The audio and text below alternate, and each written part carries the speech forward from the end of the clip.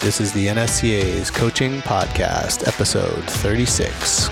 I found in the past, athletes feel pressured when a measure doesn't go up. Sometimes they get down on themselves I should have been faster. Right. This is the NSCA's Coaching Podcast, where we talk to strength and conditioning coaches about what you really need to know, but probably didn't learn in school. There's strength and conditioning, and then there's everything else. Welcome to the NSCA's Coaching Podcast. I'm Scott Caulfield. With me today, Corey Kennedy, strength and conditioning coach, the Institut National du Sport du Québec. How'd I do? You did pretty good. Nice. I am from Vermont, so it's pretty darn close to Canada, Not that far from Montreal. And so you are up in Montreal. That's where you're based out of now? Yep. And strength and conditioning coach, tell us a little bit about who you work with and what you do there at the Institute of Sport. Perfect. We have 4 national sport institutes in Canada, one in Victoria, one in Calgary, one in Toronto, and one in Montreal, where all of our national team athletes through all the different sports will sort of filter throughout. And I'm a strength coach there. Now I work primarily with diving and women's hockey, but because of how many sports live there and the flow through of different, an athlete gets carded in the Montreal area tomorrow, they're going to come in and start working. So in the past, up to Rio, for example, I had 11 different athletes from 7 different sports that were at the games.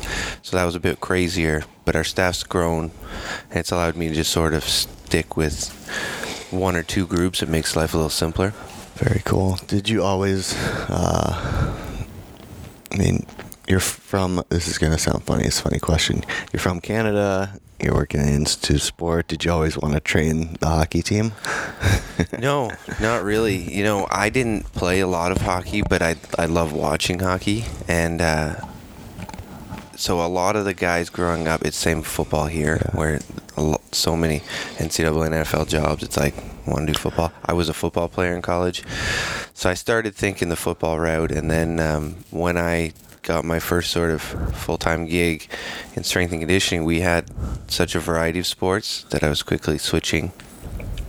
But the hockey market still seemed so saturated that at the time I was I'm not chasing that. Yeah.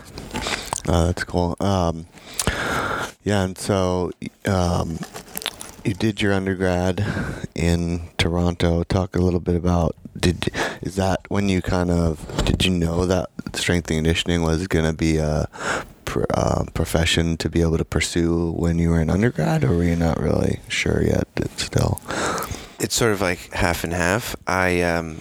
I was thinking through high school of different sciences and even engineering. I always sort of had a scientific side to me and math side that I liked a lot more than sort of the sociology and English.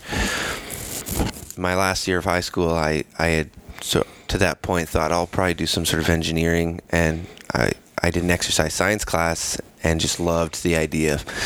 We did all sorts of stuff in that senior year exercise science. We had a project where we had to analyze a sport movement and try to explain it, which I'd love to go back and see what I was writing when I was 17 years old and had no idea. But we did, there's a bit of anatomy, there's a little bit of everything. And so at that point I quickly changed gears and was I don't even know what these careers are. Yeah. But I love this stuff. So I went into KIN, or the degree at the time was called Physical Education and Health at U of T, and started. And I played football through college. So I was an athlete who was still trying to train and trying to figure things out. And I slowly started to think I want to do performance. But at the time, I was reading lots of nutrition stuff, supplementation, strength and conditioning, and I never really said, I'm going to be a strength coach. I just kept going, I want to work in sport, I want to work in sport, I want to work in sport. And it really wasn't until the very end that it seemed like that was the natural go-to.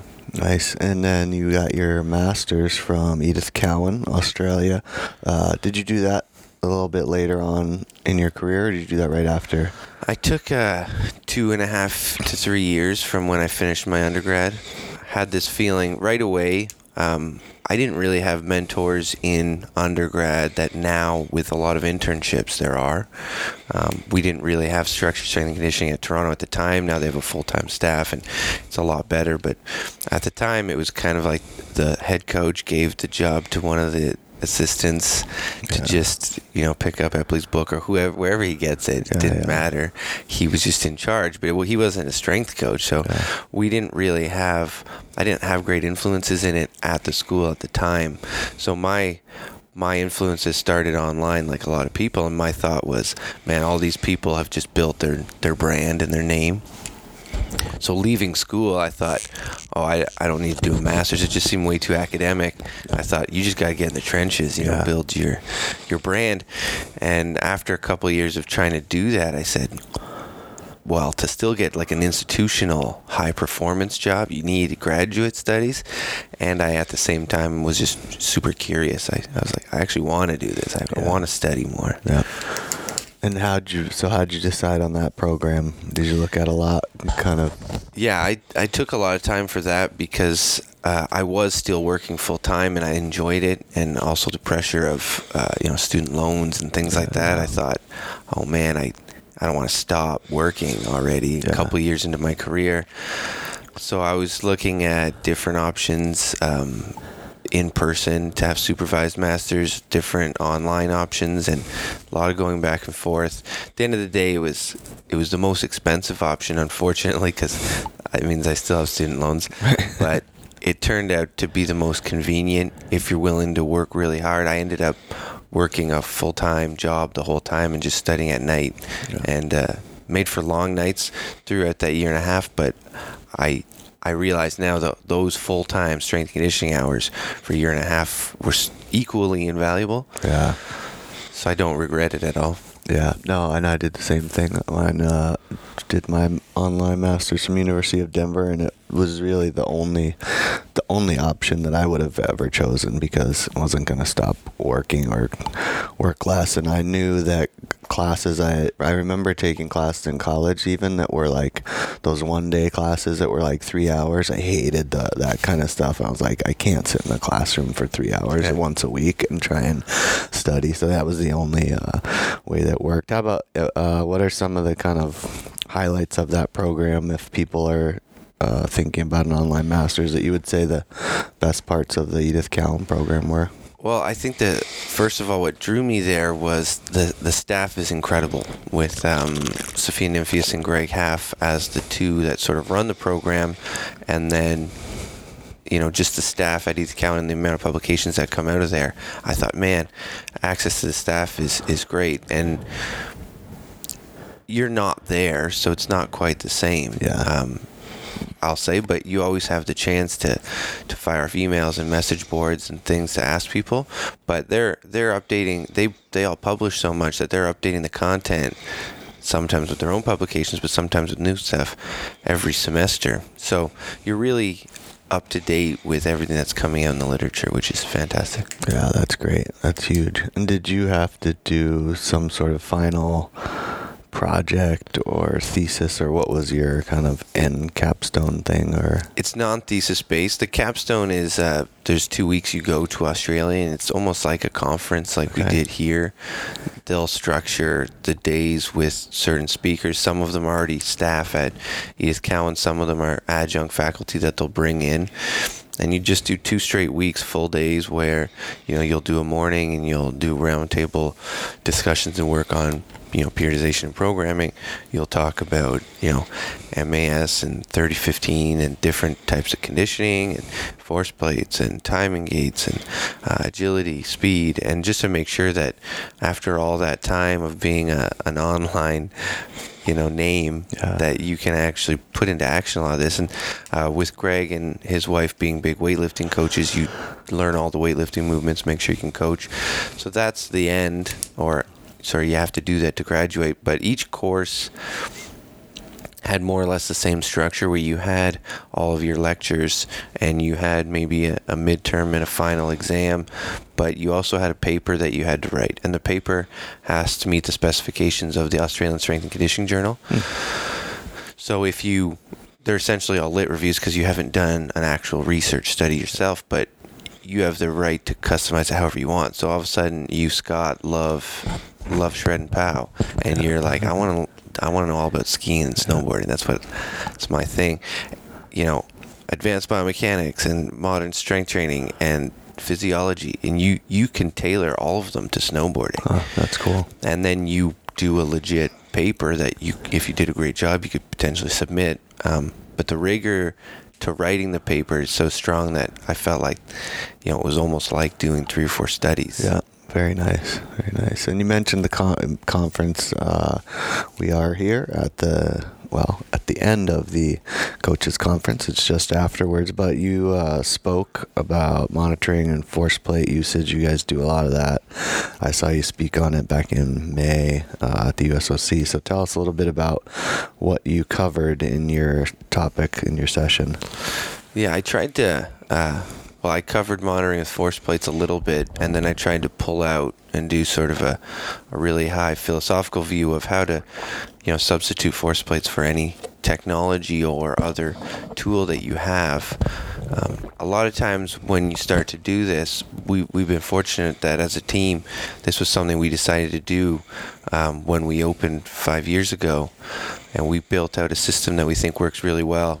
With the force plates as one example, but we do all different technologies as well. And when people want to know more about it or they start to get into it, usually it ends up with, well, what's the number? What do I look at? What's that number? Yeah. And I'm always like, well, that number doesn't matter if you don't know what the plate's telling you. Like, what is a jump, and what are force traces look like? How are they affected by training? Like, let's understand that first. So I wanted to sort of make the talk, because I know that when we're talking about college and you have, you know, up to 1,000 coaches here, there's going to be a lot of small colleges that won't buy force plates for a long time.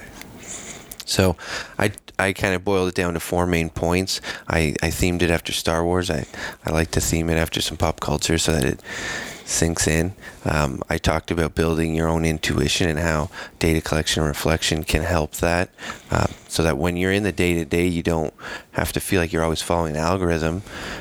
A lot of times we debate whether it's art or science of coaching, but really once you have a bit of data to have a concrete reference, then you're going to be able to wing it a little bit more, but you're not faking it, you're just referencing something you've already done. Yeah. Then talked about buy-in, so I called it recruiting rebels and not stormtroopers, and sort of how that you really have to get the athletes to understand, and then after that they'll do any testing you want. You're like, hey, will you jump today? Will you do a mid-thigh pull? Can I get you to, you know, sprint your guts out on this bike? A lot of times it seems scary at first. It seems like athletes wouldn't like it. But if you build a system and are showing that you're tracking the data and it affects your decisions, most of the time they'll be like, I'll do that. What do you need? What do you need? And you're like, oh, sweet. The third one was called use a lightsaber, stick with your lightsaber. And that was just to discuss the simplicity of the tools that Jedis use compared to, say, the Death Star. They just have that wand. It's not a lot, but they know exactly what it's going to do. And so anytime we get a GPS or a force plate, you know, take the time to understand what the metrics are and where they're coming from. We have some great vendors here that have great technology, but sometimes they just spit out an algorithm or a number. And if you don't know why or how that they came to that, sometimes it won't allow you to understand what's happening when it changes. And I'm not saying, so I said, do you know how to build your own system? And then in my talk I said, look, it's not efficient. Don't if you don't have to. But you should kind of be able to bootstrap it if you had to, because you're like, well, I know what we're measuring, and I know what they're doing, and I know what that means for a human system. So now I can buy a ForceDex or some other software and run it, and I know what they're for. And the last one was just protect the galaxy was sort of the role of Jedi in those movies, and how monitoring doesn't really matter if it's not helping your athletes win. And so I kind of used a case study of one of the athletes that I work with over the last 3 years to show how we track things over time to have the ability to reflect and change and adapt, and how, you know, for a long period of time I thought we were doing good work, and here was an athlete at the absolute highest level, but things weren't really hadn't changed much, and it's understandable because she still scores high in her national team on all testing, but she still wants to be better, and I want her to be better. And when we started to pick it apart a little bit and put in a strategy to affect one or two things, we saw some big changes happen within the 2016-2017 season.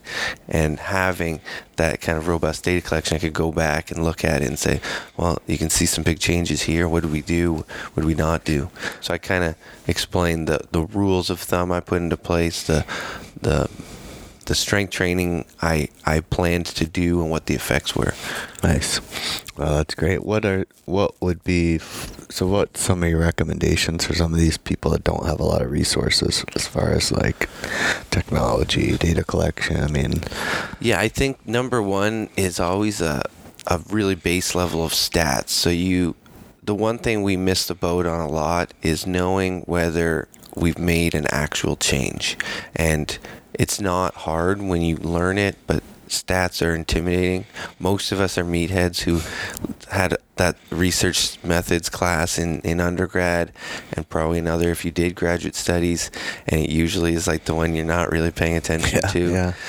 So then now we know, and then it's in every study, but a lot of times people will offload that work to someone else hey, can you run the stats? Here's my Excel sheet. So I usually recommend that people learn some really basic stats so you can say, okay, this is all I need to be able to say that any measure I have is a change, is a real change. Because even if a jump mat, I talked in jumping with force plates that you can get way more data and way more resolution on changes with all the different metrics they choose instead of just jump height. But jump height still matters, and it still will change if you're in a good or bad place. So if you collect jump height on one athlete on, say, 5 to 10 jumps one day, and you do that 3 days in a row, you'll be able to know how variable that measure is within a short time frame. Yeah. And after that, you can be sure when things go back, and you decide on whatever thresholds. It'll depend on your measure. Currently, I have one of my roles that's within the Institute, but it's a little bit extra, is there's a pro hockey league in Canada for women called the Canadian Women's Hockey League. And so this year, I'm training their whole team along with the women I train for Hockey Canada. And with them, they don't have a ton of resources, and they're in a different place in the city. So I only go up and see them once a week, and then I write their workout for the other days. But because of that, I can't really bring much technology, and I'm running in 1 hour session. I'm running through their whole team. Yeah. I just do broad jumps. I make them do 2 broad jumps every time I'm there, every week. I just lay down my tape measure. They know the drill at the same kind of moment within the workout. They'll come and jump. I record them. I do a little bit of stats over the first couple weeks to see where we're at, what the baselines were, and how much change within each workout for most of the team. And then now, I've tracked through the 8-9 weeks of the season. I have these nice trend lines, and I've decided on what I think is meaningful and when an athlete has actually improved this year compared to where they started. And that is just a tape measure. That's the cheapest thing you can come with, because I'm just trying to keep a certain resolution on it. Yeah. And I like what you said about how once you kind of get them bought in on it, that they'll do whatever, right? So how do you get that buy-in from athletes, or how do you kind of talk them into like, no, really, this, I know this may seem dumb, or like running your guts out on the bike for this test. There's a few ways that I do it. One, anytime, like force plates are cool if you have no idea. And what we built out with a page, what we built out with our system that's awesome is that every athlete has their own page, their own individual Excel sheet for their name and their data collection. And it does have a colored scoring system for we have sort of 2 sections in the page, long-term tracking and short-term. And the short-term, we have basically a stoplight system, but we added blue for like a super compensation. So we have red is pretty bad. Yellow means, oh, you're a little down today, but it might not be that big a deal. That's up to the context again for you to decide with your intuition.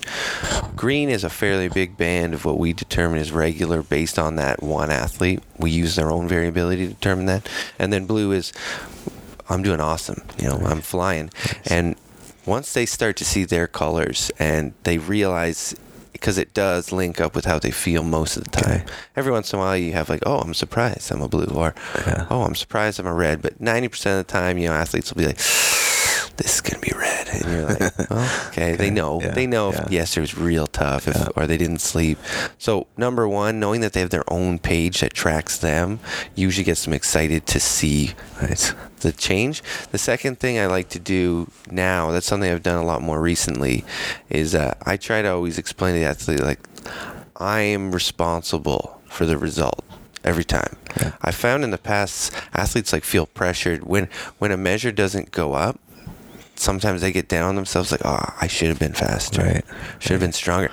I try to make it really clear now, like, your responsibilities are to come to the gym as often as we agree with full effort. Hopefully you listen to me when I give you some things to do, whether it's the exercises, the cues, and the ways of thinking about it. And then all those habits of, be responsible with your sleep, your nutrition, things like that. Like, you can't be sleeping 4 hours a night and expect that to help. Once you take care of all that, well, then the results are my responsibility. But with that, I'm going to use data. I'm going to know where we're at so that I can change it. And if we're not changing it, then I'll adapt. That'll be up to me. Yeah. And once they kind of agree on that, then they feel somewhat obligated to be like, yeah, I'll provide that data because I know that you're going to use it. That's great. No, I think that data definitely will make them feel more taken care of too. It's like, no, we're using this science to help you get better. Like, you're bought into it. There's a lot of our national teams, I'm sure USA national teams, every country's national teams, colleges, pro teams, so many teams that just do 1, 2, 3 times a year testing, and there's times the athletes don't even see. Yeah. Or if they get a report of the results, but they don't necessarily know what's changed in their program compared to the rest of the team. Right. It's not clear, like, wow, this is your gap and we're hitting strength now because you don't have it. And with that, sometimes they dread, like, oh, it's quarterly fitness testing. Right. Whereas, like, if daily and weekly, you're like, okay, this is a bit off. This is normal, though. I expect that to come back. Or this has been 3-4 weeks. It hasn't changed. I think we're going to change the strategy. When I start doing that, they don't mind jumping on and giving a quick check on things. And have you gotten more, is that, the amount of testing you do, and has that gotten increased being at the Institute of Sport, or were you always kind of like into that and think, onto something like, you know what, I think this is really helpful. I see the athletes are responding to it.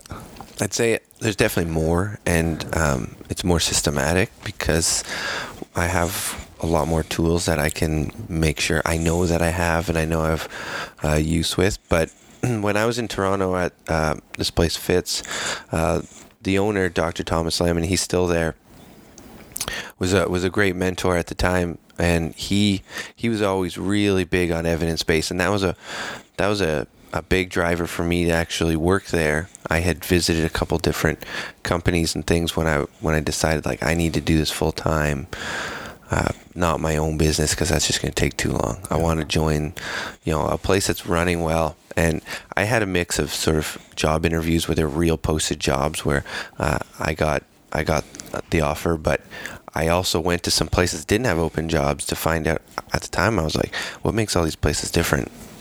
Because it was the same time I had started Edith Cowan, and so I had an idea now that what I wanted in my career in terms of high performance sport. And he struck me right away as a really big evidence-based guy, and a guy who used a lot of different methods of, sometimes block, sometimes undulate, different types of programming, but to really be individual for the qualities that he was getting. And there was other places I went to at the time with the same age of athlete, high school, who were just running the same circuits with everyone, where it was like you run the prowler, you go and you do these burpees, and then you do a kettlebell swing, and I was like, man, there's hockey and soccer and whatever, and they were just getting an hour-long workout that felt intense. So I started working there, and he was a guy who, even if we didn't always have the budget for it, he was always trying to get things and that we could use for that. And we bought Pasco's in 2010, before a lot of these softwares were out, and we were trying to use them, and we got a lot of really cool information, but it wasn't systematized the way I do now. Like, at the time, we struggled with automating it so that we could do things quickly. It would be like, we'd record some things, we'd look at it, we go, wow, cool, didn't realize that. 2 different types of athletes jumping. We tested different lifts on there to find out, like, with Tim Sukamel and Paul Comfort stuff on catches and pulls. We'd have days where I would just do my Olympic lifting on there, and I'd look at my curves to see what a clean looks like, heavy, light, snatch. So I learned a lot about measuring and things there, and he was a great influence on that. But there were certain stuff we tested regularly, like we had a jump mat and timing gates, but force plates we didn't have a tight process, so it was hard to do a lot of. So then when I got here and I was able to leverage the help of our biomechanics staff and things like that, where I said, okay, we're going to build out, I don't know how to write all the code, but I was like, I know exactly what I want to look at. Yeah, cool. And we did it together. That's super cool. You talked about being in that private facility and working with him, and then knowing that you wanted to go into high performance sports. So how did you decide that, and then how did you go about pursuing that? What things did you need to make sure that you boxes you checked that you needed to have to be able to secure a job like that? And how'd you end up getting to the national level like that, international? So I kind of knew, like you said, after my undergrad, it took about 2 or 3 years before I decided, like, I want high performance, which was, to me at the time, it was either professional or Olympic. I mean, a lot of people would listen if the Carolina Panthers called, or the Montreal Canadiens or Toronto Maple Leafs, things like that, because it's it's the things we all watch. But I really respected I started to know a lot more Olympians who, the type of work that they did. So when I realized I wanted that level of high performance, that's when I knew a master's was non-negotiable. And so I started the East Cowan program, and I went looking for a place where I could get more experience. Because at the time when I'd started my business, at least half your day is personal training, because that's going to pay the bills the easiest. And then I was finding random athletes, and I was like, I'll never get those athletes until I make 2, 3, 4 of them really stand out. But right now, you have no idea what influence that one athlete you meet is going to be. Yep. So when I got to him and realized, like, he had a great facility and a great approach, we started working together. Basically, we had it set up where our Olympic and pro and collegiate athletes would come in the morning, and then early afternoon we had sort of high performance high school number 1, which would be a bit more your seniors, kids who either got out of school a bit earlier or were able to just come from school themselves, and the parents weren't really didn't care. They would come get them later, if anything. And then the last session of the night would be sort of our developmental high school, sometimes even not high school, but those are the type of kids that would go home and eat, and their parents bring them to the gym because they want to know. And doing that, and the amount of time and effort we put into the Olympic and collegiate guys, I was like, that's it. That's what I want to do all the time. Then was the process of reflection, and part of it was like, gotta have a weightlifting certification, and you guys have USAW. We have our just national collegiate coaching program that works through all the sports, so we have a weightlifting one. So did that. I did a lot of stuff at Fitz where I said, man, if we bring our brand worldwide, well, I'll be worldwide, right? So that was something that I did, and I can't say that it worked. I don't know if it worked, but just trying to do as much as I could to to promote both of us, and he had a lot of tools already in place, and I kind of leveraged and it just helped him deliver those. And some of them were, we did a lot of speaking in Toronto for coaches and sports, and we tried to operate a blog that would still be there. I don't think he writes as much as when I was there, where we were like, let's be really evidence-based, put out really good content that you can look back on and no one's going to go like, well, you can't say that. That's not true. So we tried to have a certain amount of rigor to the content we put out, and then let the athletes speak for themselves. And we were, at the time, the Institute in Toronto wasn't built yet. They built that for Pan Am Games. The organization existed, but they really just delivered services to sports around the city and province, but they didn't have a gym. So there was a lot of Olympic athletes in Toronto that were still working at a number of different gyms, and we had a number of different Olympic sports that we were working with from Vancouver, London, and Sochi. So with that, I was able to build my Olympic network at the same time. Nice. And then that opportunity came up because it's a small world. Nice. Yeah. So what recommendations do you have if someone's listening to this and they're like, man, I want to be an Olympic strength and conditioning coach? Well, number one, I think, and I'm biased, I think it's the hardest of the jobs in strength and conditioning because you get, well, not the hardest, it's the most involved. Okay. There's no issue with the NFL or college when off season they go home. Like once you start taking that money, karting money, most of them, that's their full-time job for quads at a time. You're getting 4-year views where they're in the gym as often as you want. There's no contact hour limits. Yeah. So there's a certain accountability to that you have to understand measures and technology, and we're accountable to the network. I'll say there's an agency that funds the sports, and they decide every year whether snowboard's going to get more or less money. And part of that is you have to prove what you've done, whether it's working. So we have a concept called the gold medal profile, that every sport we have to be providing a map where we're saying this is what it takes to win a medal in this sport, and then we can filter back to, are we in line with that? Yeah. So it's a lot more involved than just coming in and saying, I'm going to teach great movement patterns, I'm going to make sure they work hard and they understand discipline. So you have to really do science. So again, a master's is non-negotiable. Nowadays, I would say if you know that coming out of undergrad, I don't know that I would do the Edith Cowan again if I knew in undergrad, like, I definitely want this. I would say seek out the university or the types of profs that do really great work in sport, because then you get to spend all day with them, or relatively, they're busy. And then getting experience. Obviously, interning is one of those things everyone's done and everyone does it. And I'm pretty flexible with our interns. We have systematic ones through the universities where I'll get an intern for 150 or 300 hours for a term or a semester.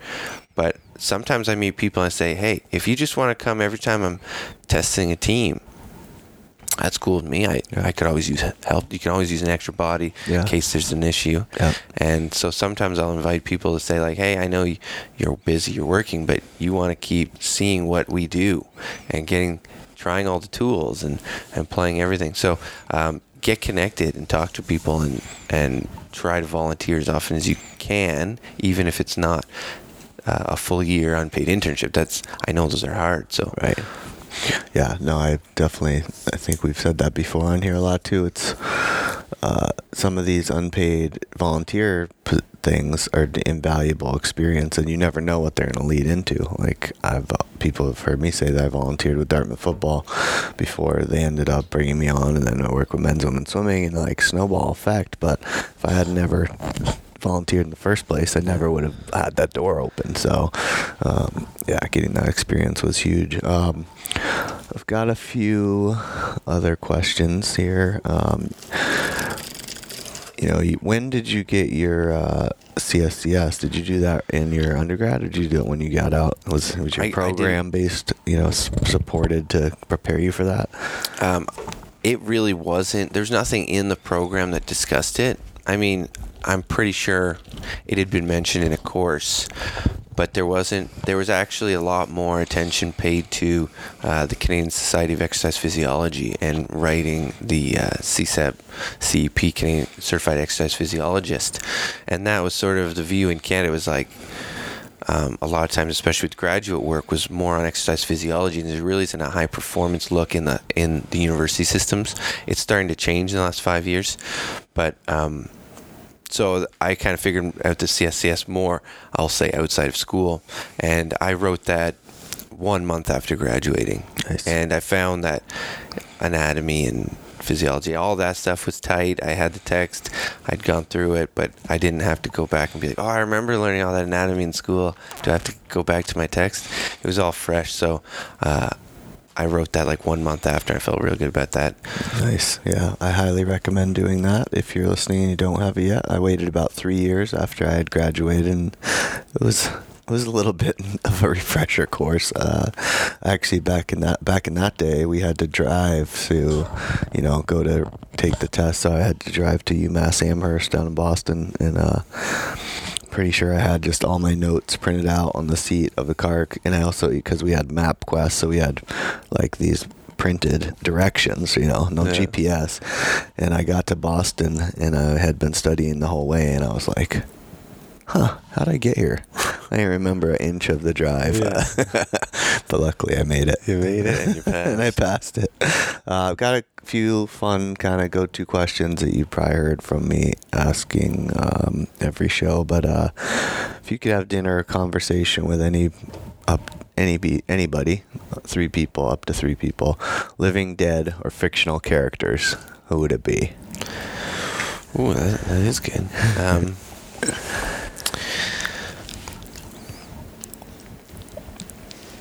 There's Richard Feynman is a former physicist who was extremely popular for being both funny and able to speak to anybody about high-level physics questions. And there's some books about him that I've read articles about him, but haven't read I've flipped through his books. But he would be one because he seemed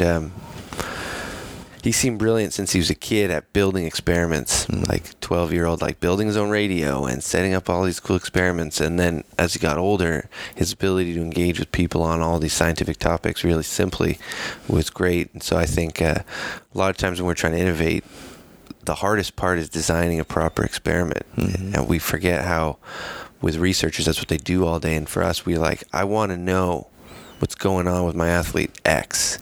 But then we don't realize, okay, well, you should test X and Y, compare the two. The difference between these would probably tell us that, usually we need help on that. And I think he would be really helpful in that. Daniel Coyle is coming up with a new book called The Culture Code. Oh, nice. I'm sure sitting down with him would be fantastic, learning what he learned during this process on building company culture. I think that's something that in the last few years has been a topic of interest of mine, because anytime you've started to work for a long time, you realize there's times in your career where you're way more happy at work and you feel like everyone's happy and it's productive and you have a great team.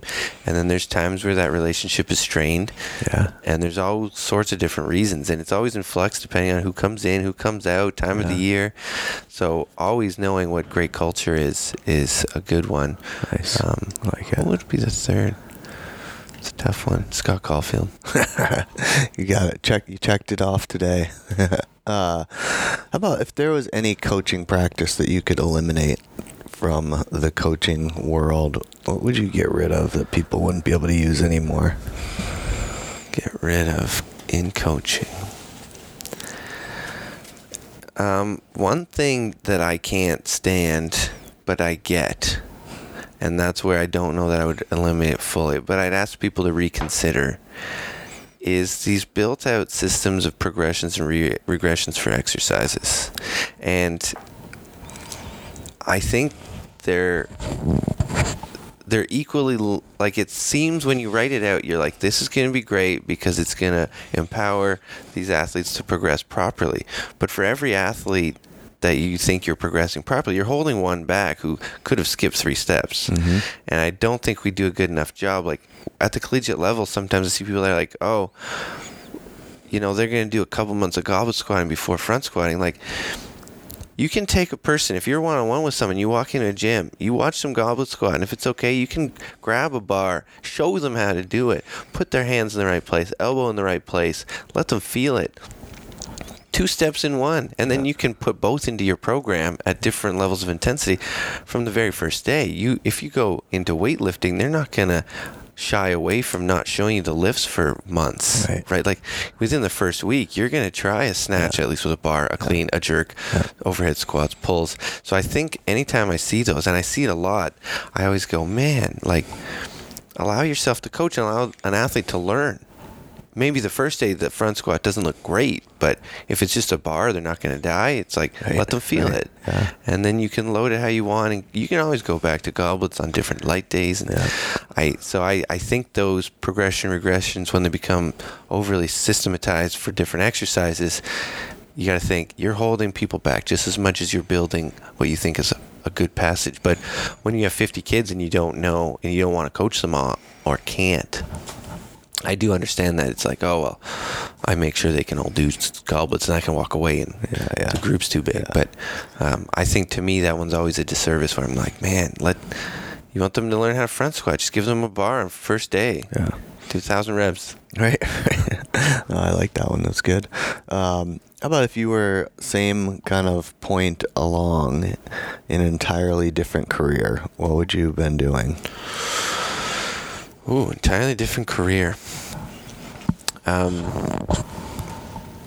of 2 answers, I guess, for that. I thought about engineering, and I do like math and science and solving problems, but I don't know. I never really knew what specific one I wanted, so that's a tough one. And then I have 2 things about me. I have a pretty good memory for remembering a lot of little facts and things, and I tend to argue and debate a lot, really, on logic. And my wife always goes, "Why aren't you a lawyer? Why are you wasting your time in a weight room?" So potentially going to law, because I just think I sort of act like a lawyer a lot in how I approach subject matter. Nice. Cool. How about if people listening into this want to reach out to you? How you got social media? What's the best way to connect with you? Yeah, I'm on Twitter, Instagram, and Facebook.